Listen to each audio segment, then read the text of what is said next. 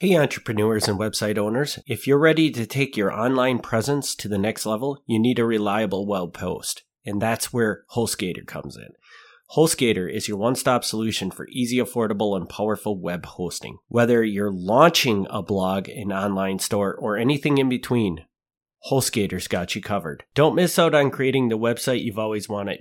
Visit MilwaukeeMafia.com/HostGator today and let your online journey begin. You're listening to Milwaukee Mafia, your podcast dose of Wisconsin Mafia and true crime history.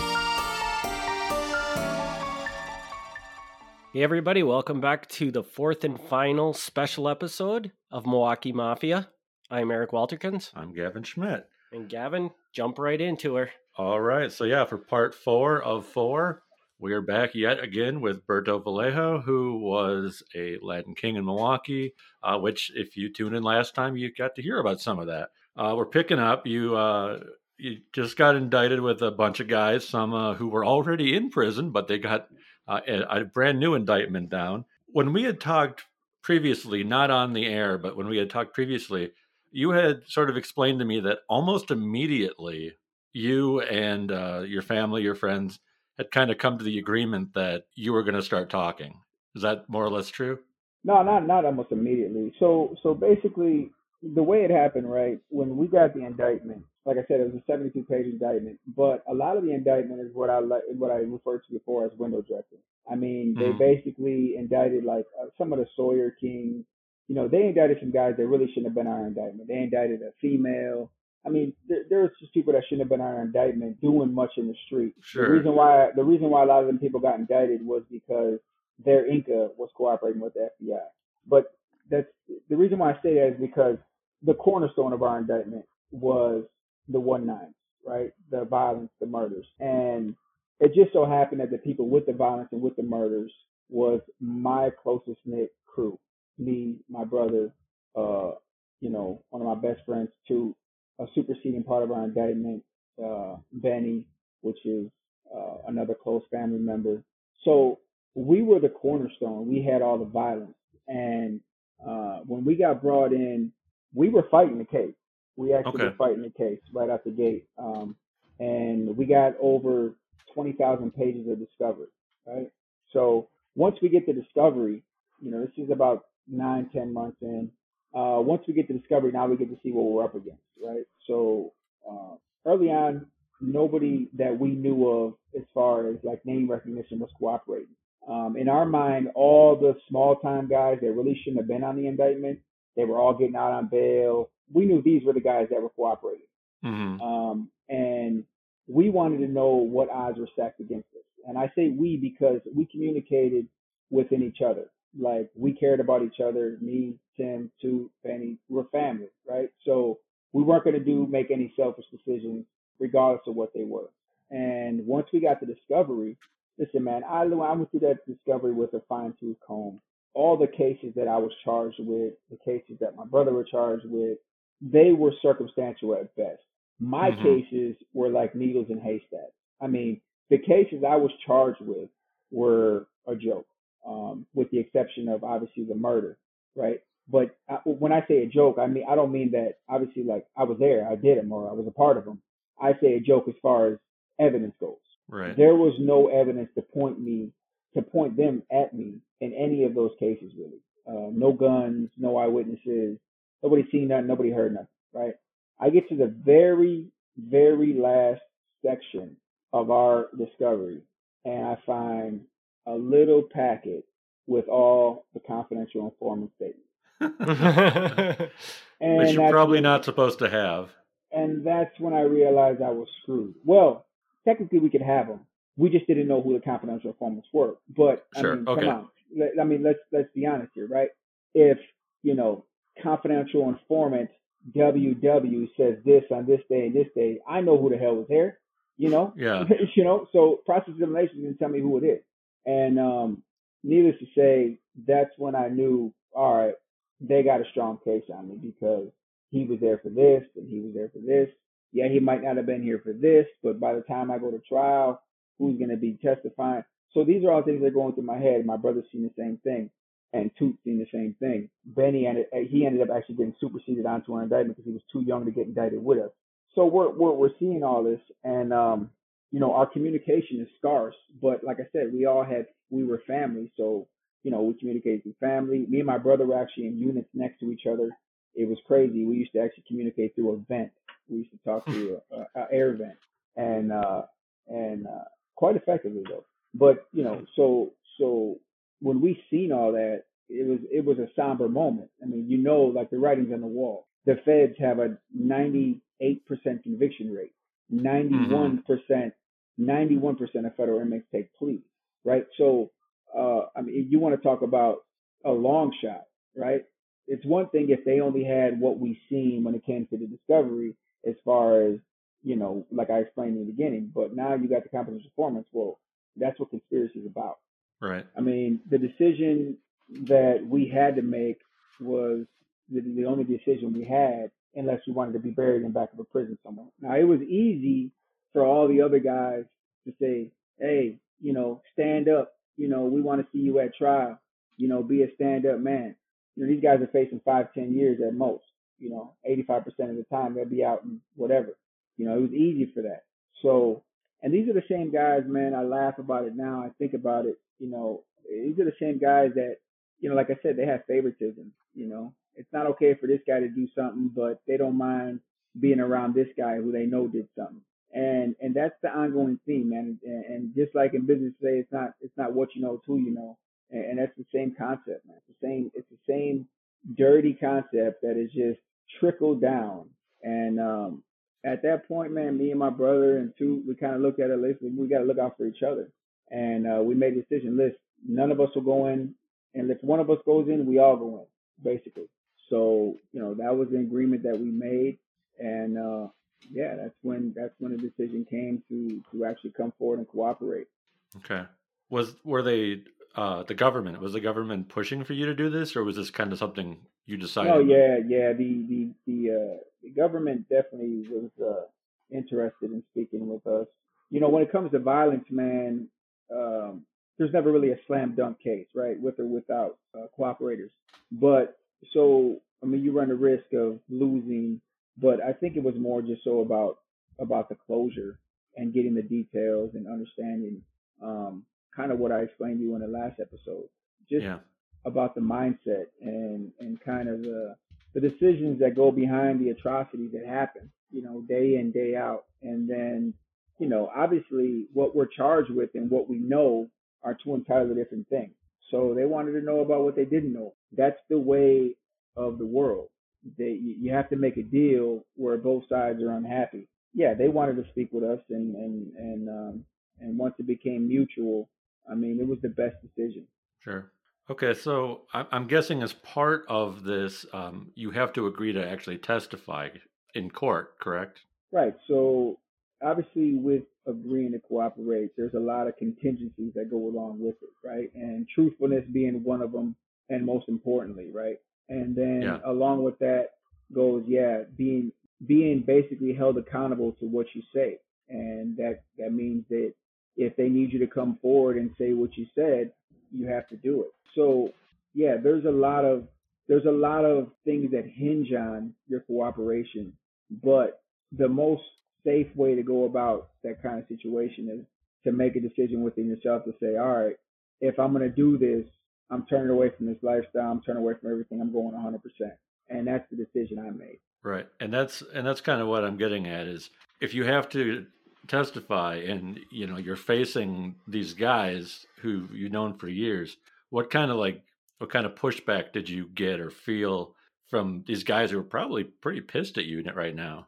Yeah, I mean, listen, I'm public enemy number one, I guess, right? I mean, so there's a lot that goes into it, especially with me and my brother, and because like I said, man, my kid's mother, her whole family were Latin King. Some of those guys were really good friends of mine.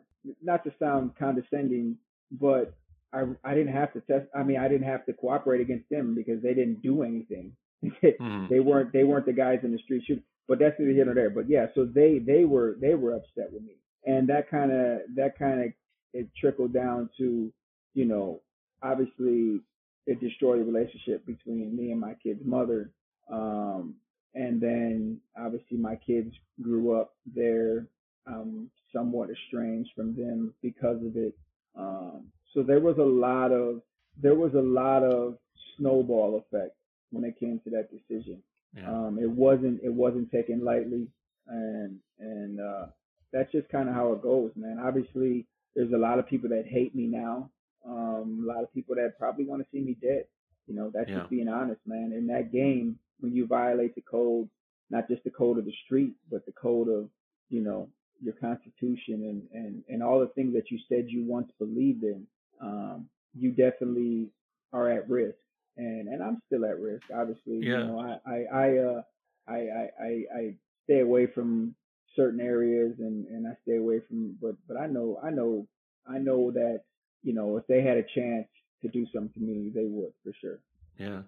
I'm glad that you kind of explained that a bit, because I think for a lot of people who don't know, who never go through that situation, they probably think it's like the easy way out. They're like, oh, now they're gonna reduce your sentence. You're gonna get out in half the time or less. You took the easy way out, but Yeah, you yeah, explained it that's really well, that there's a lot of things that you're gonna lose out on that people probably right. don't consider. Yeah, that's the farthest from the truth, man. I mean, you want to talk about, you know, your whole entire lifestyle is weaved into, you know, that community, that brotherhood, and, you put everything at risk. You know, there's no, there's no, there's no light way to say it, man. You're putting your life on the line when you make that decision. Yeah. And then there's no going back. There's no reconciling from that. I mean, people that once shook your hand and said, "I'll die for you," are the same ones that'll put a gun to your head and kill you. Yeah. It's not a lighthearted decision, man. As far as it being the easy way out, man, I was still sentenced to 19 years after my cooperation. I mean, that's more time than a lot of people will ever do. I didn't do the whole 19. Obviously, in the federal system, you only do 85% of the time. Some programming. So I ended up doing 15 years off of it. But like I said, prior to that, I had done 2 years. I got out at 34. That's half of my life I spent in prison for all the Yeah. crimes that I've done between the ages of 13 and 15. A lot of people can't even tell me what they were doing when they were 13 and 15. Right. Yeah. You're not wrong. My memories are not that great. So. Right. I mean, I see my nephew here, and he's 13 and he's still playing with toys, Yeah. you know. So I mean, Well. it's perspective, man. It's definitely, people believe what they want to believe. They come in with a preconceived notion about what an indictment is and what happens during indictment and how guys react, and nobody really knows unless they're in it, man. Nobody really knows. And then the toughest guys are the ones that are facing no time. Like these are the guys that were they were basically delegated to sitting in the corner while the real guys hung out. But now these are the tough guys. So there's so many different dynamics that go along with this lifestyle and decisions and how things sort of turn out. And listen, all I can say, man, and not to get too deep, but all I can say is I was blessed from God, to be able to make the decision I made, to be able to be removed from the situation I was in, and to have a second chance at life. Yeah. All right. So, Eric, I got good news for you. What's that? This is the part where we segue away from all this serious stuff and get back to some more fun stuff. So, Berto, when you are an informant, when you go to prison, you get to go in a special wing of the prison, right? Yeah, I mean, that's a way of putting it. I don't know how special it is, right? I mean, Okay. Well, you get your own. You don't go in with the general population. Right. So when you cooperate, obviously when you cooperate, and you're because circling back, 90% of federal inmates cooperate. Think about that, 90%. Okay. So all these guys that are these stand up, 90% of federal inmates cooperate. But it's who you cooperate against and how substantial was your cooperation that'll separate you from being put in a situation where you're on a regular yard in some federal prison. So yes, me, my brother, too, Vanny, we cooperated substantially enough about substantially enough stuff that we ended up being put into what is called the Witness Protection Program. Obviously I won't get into details of where they're at and all that, but yeah, it's basically an isolated unit that a lot of times is connected to an actual prison, but it's a separate unit. You're basically there under your initials, which is supposed to be an alias, but trust me, everybody knows who everybody is. Yeah. If you want to know, I mean, you're put in with people from all over the country, but you end up running into some real players, man. Yeah. So we had spoke previously, and there were some very well known people that you were in there with. I'll explain this. I think a lot of people know, but for people who don't know, one of the most famous informants of all time is a man named Sammy the Bull Gravano, and Sammy the Bull was convicted of 19 murders, but then he flipped and he testified against John Gotti and a bunch of other mobsters in New York. And you've got a fun story about him trying to weasel in on one of your card games.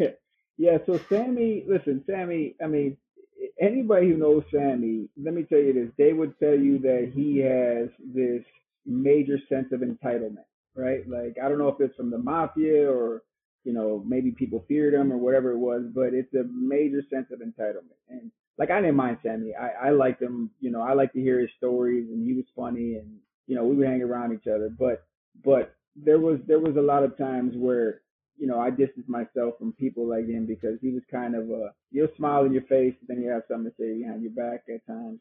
And I say that because there was an incident that Gavin's talking about where I ran a card game in prison. I mean, listen, no secret, people hustle in prison, man. Especially when you come from nothing and your family is poor and you can't call home and get money whenever you want it. You have to hustle. I mean, I learned how to cut hair. I did whatever I could to hustle. And one of my hustles was running a poker game. And so Sammy had a poker game of his own. So this happened a lot. It happens a lot though, right? In regular population and where I was at, where you get like big stakes poker games and smaller stakes poker games, right? And I mean, that's just, self-explanatory, right? Some guys have a little bit of money to gamble. Some guys got a lot. Well, I ran like a medium stakes poker game. I let the heavy hitters come and gamble, but also let the little guys come and gamble. And you kind of just, you moderate and you kind of regulate how much people can bet. But anyways, when I did that, I kind of shut down Sammy's small stakes poker game because people didn't really like how Sammy ran the game. Like me, I would bring, I'd bring soda to the game once a week. I'd bring chips. Like if I'm taking a cut of the table, then I'm gonna provide for the guys. Like I want you to keep coming back. So once Sammy seen that he's got 2-3 guys at a table and I got 9 every night and people are waiting in line, he started feeling some type of way about it. He started, being a little jealous, for lack of a better term. And so he comes to me and he says, "Hey," he goes, "Hey, Berto, I see your game is really picking up, man." He said, "So why don't we do this? He said we can merge our tables and basically I'll take Tuesdays and Thursdays and you can take the rest of the days." And I kind of looked at him and I laughed. I thought he was joking with me at first. I'm like, "What are you talking about?" And he goes, "Oh, so I can, I get some action, you get some action." I told him, I said, "Listen, Sammy, this is my game. Like, are you trying to strong arm me for my game? Like, is that what you think is gonna happen?" No, you gotta remember when I met Sammy, he's in his 70s, right? Or whatever, late 60s. Like I'm a young stud here. You know what I'm saying? Like I work out every day. Like, I've been fighting in the street my whole life. Like, come on, man. Like, what, what I mean? So I look at him like, I don't care if you're Sammy the Bull or if your name's John Gotti, it doesn't bother me, right? So I told him, I said, John, I told him, I said, Sammy, excuse my language, I said, you're effing high. I told him, I said, you're not getting a date. And he goes, "Oh, it's like that?" I said, "Yeah, it's like that. Like, bro, run your little game and I'm gonna run mine." And I just walked away from him, and so that was it. He was a little sour for a while, man, but like I said, I ended up talking to him and it wasn't, we never got, anything heated or nothing like that. But it's just funny though, because that's the kind of that's the kind of personality he had. Like that's what he's used to. He's used to getting his way. Yeah. And yeah, he was that kind of guy, man. Yeah, absolutely. And then the other the other guy that you had mentioned was correct me if I screw this up, but a man named Carlos Later, who has a character based off of him in the movie Blow. Yes, yeah. In the movie Blow, his character is Diego, and it's actually a phenomenal movie. It's with Johnny Depp. It is a very good movie. Yeah.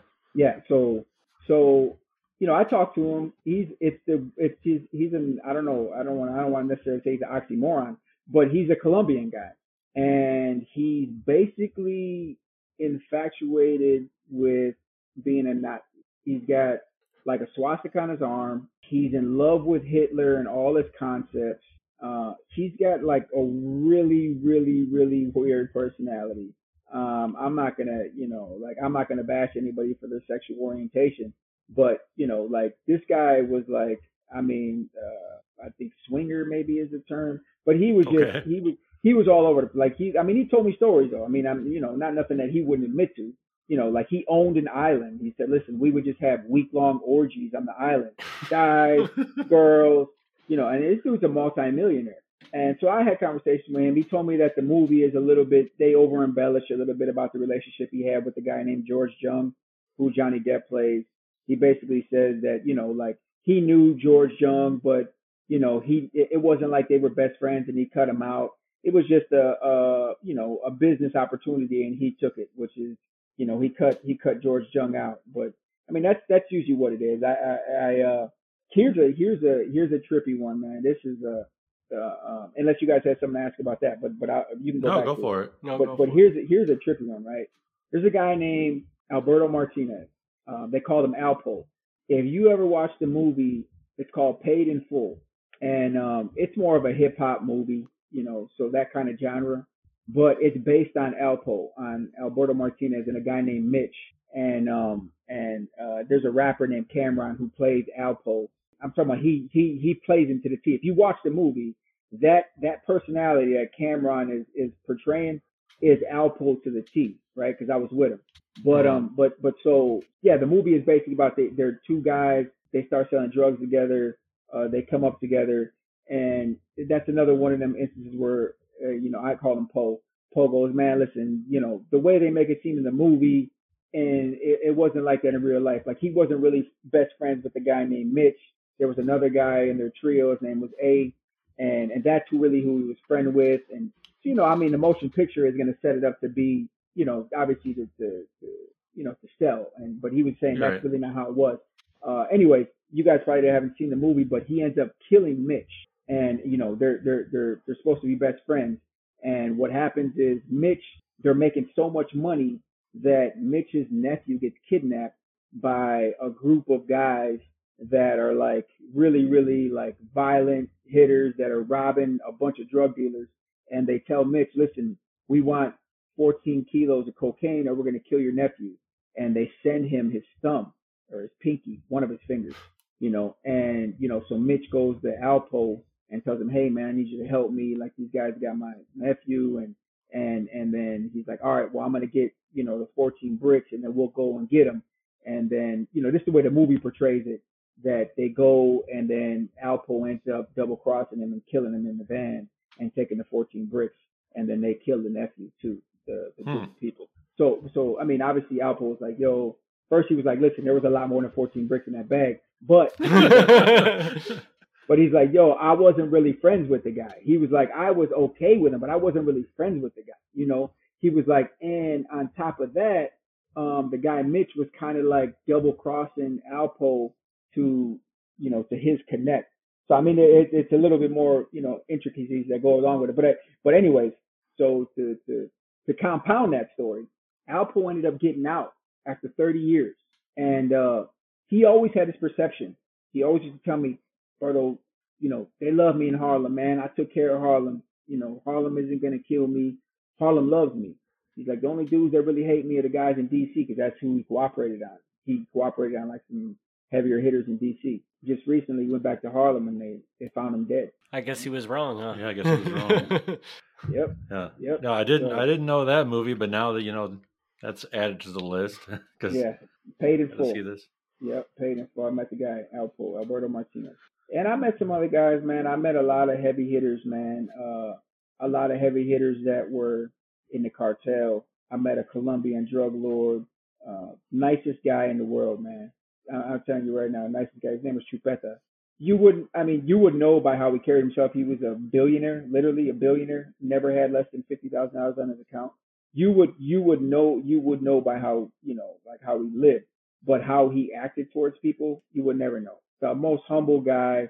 I mean, said hi to everybody every day, and super smart. Learned English maybe in like 6 months, man. I'm talking about Wow. super smart. And this guy literally had maybe 10 MS-13 members working for him. I mean, and when I mean working for him, I mean this guy would get up in the morning, they would run to his room, take his sheets off his bed, take him down to wash the sheets. Nice. They're grabbing his ice coolers to make sure there's ice in there all the time. I mean, like cleaning his room spotless, shining his floor, so, you run into that a lot, man. Everybody's trying to hustle. Yeah, he was one of the guys. I ran into a lot of mobsters, man. A lot of Italian mobsters. I ran into a Philadelphia mob boss, Ralph Natale. He was the head of the Philly mob right after Angelo Bruno died. I ran into, man, there's so many guys I just remember, Sure. man, I ran into and talked to, and you wouldn't know it, man. Just normal guys. You were going to the chow hall together, but you end up finding out like this dude was, he was somebody out there. Yeah, I ran into them. I ran into, here's a unique one. Young kid, man. He was actually a good friend of mine. So the Sinaloa cartel, the leader, some people say is El Chapo. Some people say is El Mayo, which is his right-hand man. And, I was actually locked up with El Mayo's son. One of them. Both of them were in the unit, but I was locked up with the youngest one, Serafin. Good dude, humble kid, super young. Really shouldn't have been involved in nothing because family was worth probably over a couple $1 billion. Didn't have to get into the drug game, but you kind of just grow up and then you do. But super cool. I met his mom, met his sister and his aunt. And just really nice. It's like it's hard because I know a lot of people they listen. Well, I mean, I don't know for sure, but I'm thinking a lot of people would listen and they hear names. And it's automatically they turn these people into devils and they turn them into the enemy of the world, and rightfully so. I understand, like everybody, like I said, I got blood on my hands, and a lot of these guys do too. But at the end of the day, they're still human, and if you knew them, it might change the perception you have of them at least just a little bit. Right. Yeah, and that's a really good point because no matter what you did, I mean, it's something you did for like 5 minutes out of your entire lifetime. I mean, it's not your whole story.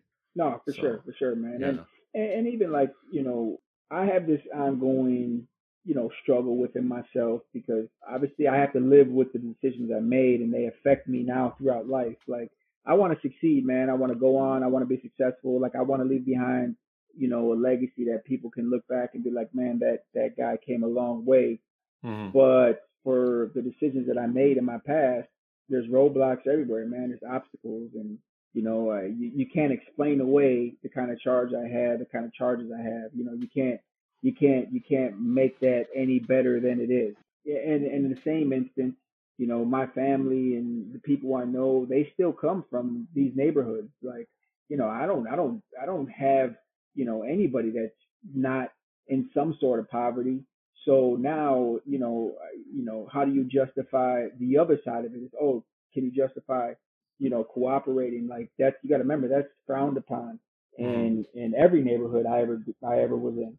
So it's like, you get caught in the middle, and at the end of the day, I just trust God, right? And I move forward with that, and I got to be content with every decision I made, and I stand on it. I stand on the decisions I made, and I just try to be better. I try to be better every day, and I just strive to try to find open doors and opportunities. And I mean, listen, man, like I don't want to make this segment necessarily just about what I've accomplished, but since I've been out, man, I've done nothing but put my best foot forward. You know, I went to school, I got my CDL. You know, me and my brother went into business together. We bought a semi truck. Obviously, the industry isn't doing great right now, but you know, so I came home and I haven't been driving, but I went back to school again on my own dime, and I'm going to school right now for to be an electrical, you know, to be an electrician. You know, I work every day with a contractor, you know, so but in the same token, if I find another opportunity that's going to present, you know, more wealth for my family, like I'm going to pivot. And that's I mean that's what I think life is about, man. Is just finding the opportunities and helping the people out that you love and care about along the way. I mean, that's all I can try to do. Oh, absolutely. I think that's the part of your story that's probably the inspirational part is you came through it all. I mean, I guess your options are kind of limited after, you know, you turn on people, but most people I think end up falling back into the same habits, and you completely avoided it. So No, 100%. And it's funny that you mentioned that, man. There's a lot of people that cooperate on our indictment that are back in Milwaukee. Nothing's happened to them, you know. I mean, you know, thank God. Like, I wouldn't want nobody to be hurt or nothing like that. But you know, the reality is that, you know, where else could they go? A lot of these people, they're born and raised in the South Side of Milwaukee. They don't have family that they could just escape to. And Right. yeah, so you know, so they're literally back in Milwaukee. You know, around the same guys. You know, they might talk crazy to him. Maybe they'll try to jump him in it, but I mean, at least it's not like they're trying to kill him. Sure. Now, I'm sure they couldn't, you know, they couldn't probably walk a neighborhood in Chicago and have the same result. But you know, that's where it's at. That's what the gang has kind of evolved into. You know, it's a lot different these days than it was in my generation or the generation before me. Better for the neighborhood, right? Better for the community because there's not as much violence, and the opposite can be said as far as how the gangs are perceived, right? It's kind of a joke.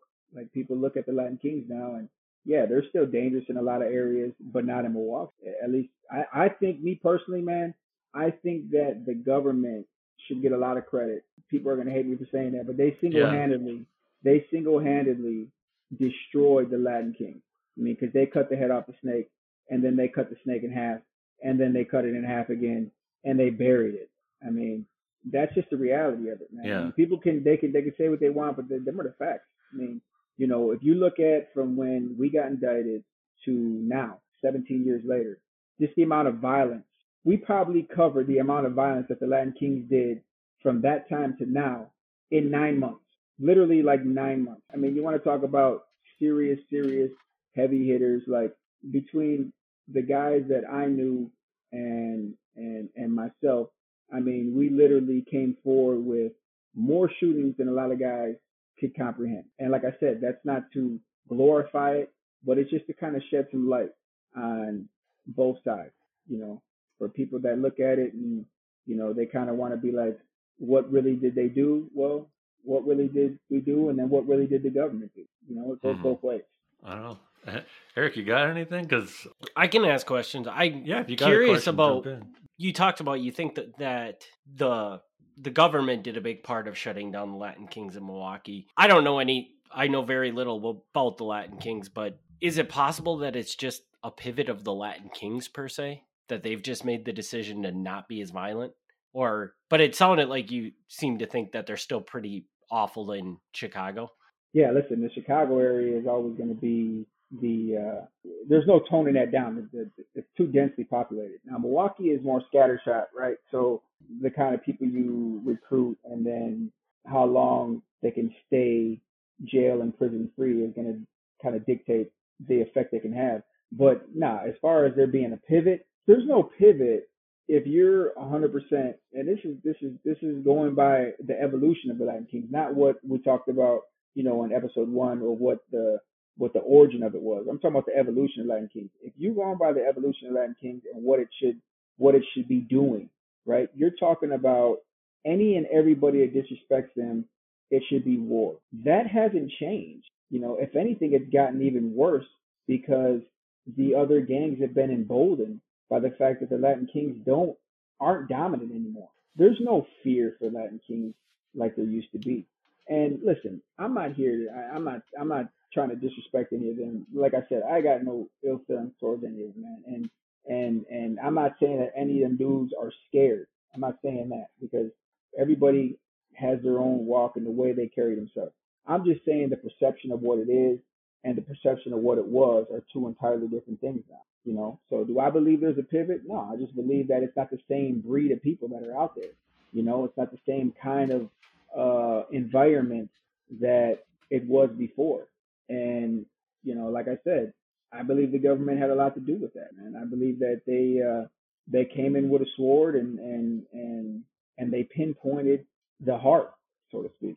Yeah, I could see that. And yeah, there is, I mean, there's such a big difference between Milwaukee and Chicago with any type of like gang activity because Milwaukee, and I think, Berto, I think you said this maybe even in the first episode, but Milwaukee really is a small town. I mean, even though it's a big city by Wisconsin standards, it's a small town. Chicago, though, I mean, it's you can't walk 2 feet without bumping into somebody. So Yeah, yeah. And Milwaukee, like I said, man, it's the biggest small town you're ever going to run into because you're going to know, so especially the South Side, you're going to talk to somebody who knows somebody that you know. It's inevitable. I mean, especially with like, I mean, even like Facebook or whatever it is, like there's so many people that are intertwined, man. You know, just connected, and it just go on and on and on. And that's why I say, you know, that's why you know, not to just to kind of pivot back a little bit to what I was saying about like favoritism within the Latin Kings and how it is. That's a very real thing, man, because somewhere down the line you're related to this person or you're related to that person and that person had rank or this person, you know, and that's what carries a lot of people to the top, you know, or drops them down to the bottom. Because if you don't have those connections and you don't really know nobody, like, you know, you're basically clawing sure. unless you're really known for what you do. Yeah, no, it's intriguing to think about how Milwaukee tries to mirror Chicago. But I mean, you know, I used to be the first one to say, man, F Chicago, man, we do the same stuff over here. yeah, You know, but trust me, it's not. It's nothing. It's nothing like that. You know, I mean, and I was with, you know, and that's it, you know, I was with one of the regional Incas, the first regional Inca that ever cooperated for the Latin King. I was with him. They had like 9 murders on their case. So I mean, and his original chapter was from Chicago. So, you know, I was with him. Cool guy too, you know, and we knew some of the same people when I talked to him, and it just, we were in different eras kind of. So yeah, I mean, Milwaukee and Chicago is night and day, man. yeah. Just a lay of the land. 2 more questions for you. All right. Kind of play All right. together. Bonus So question.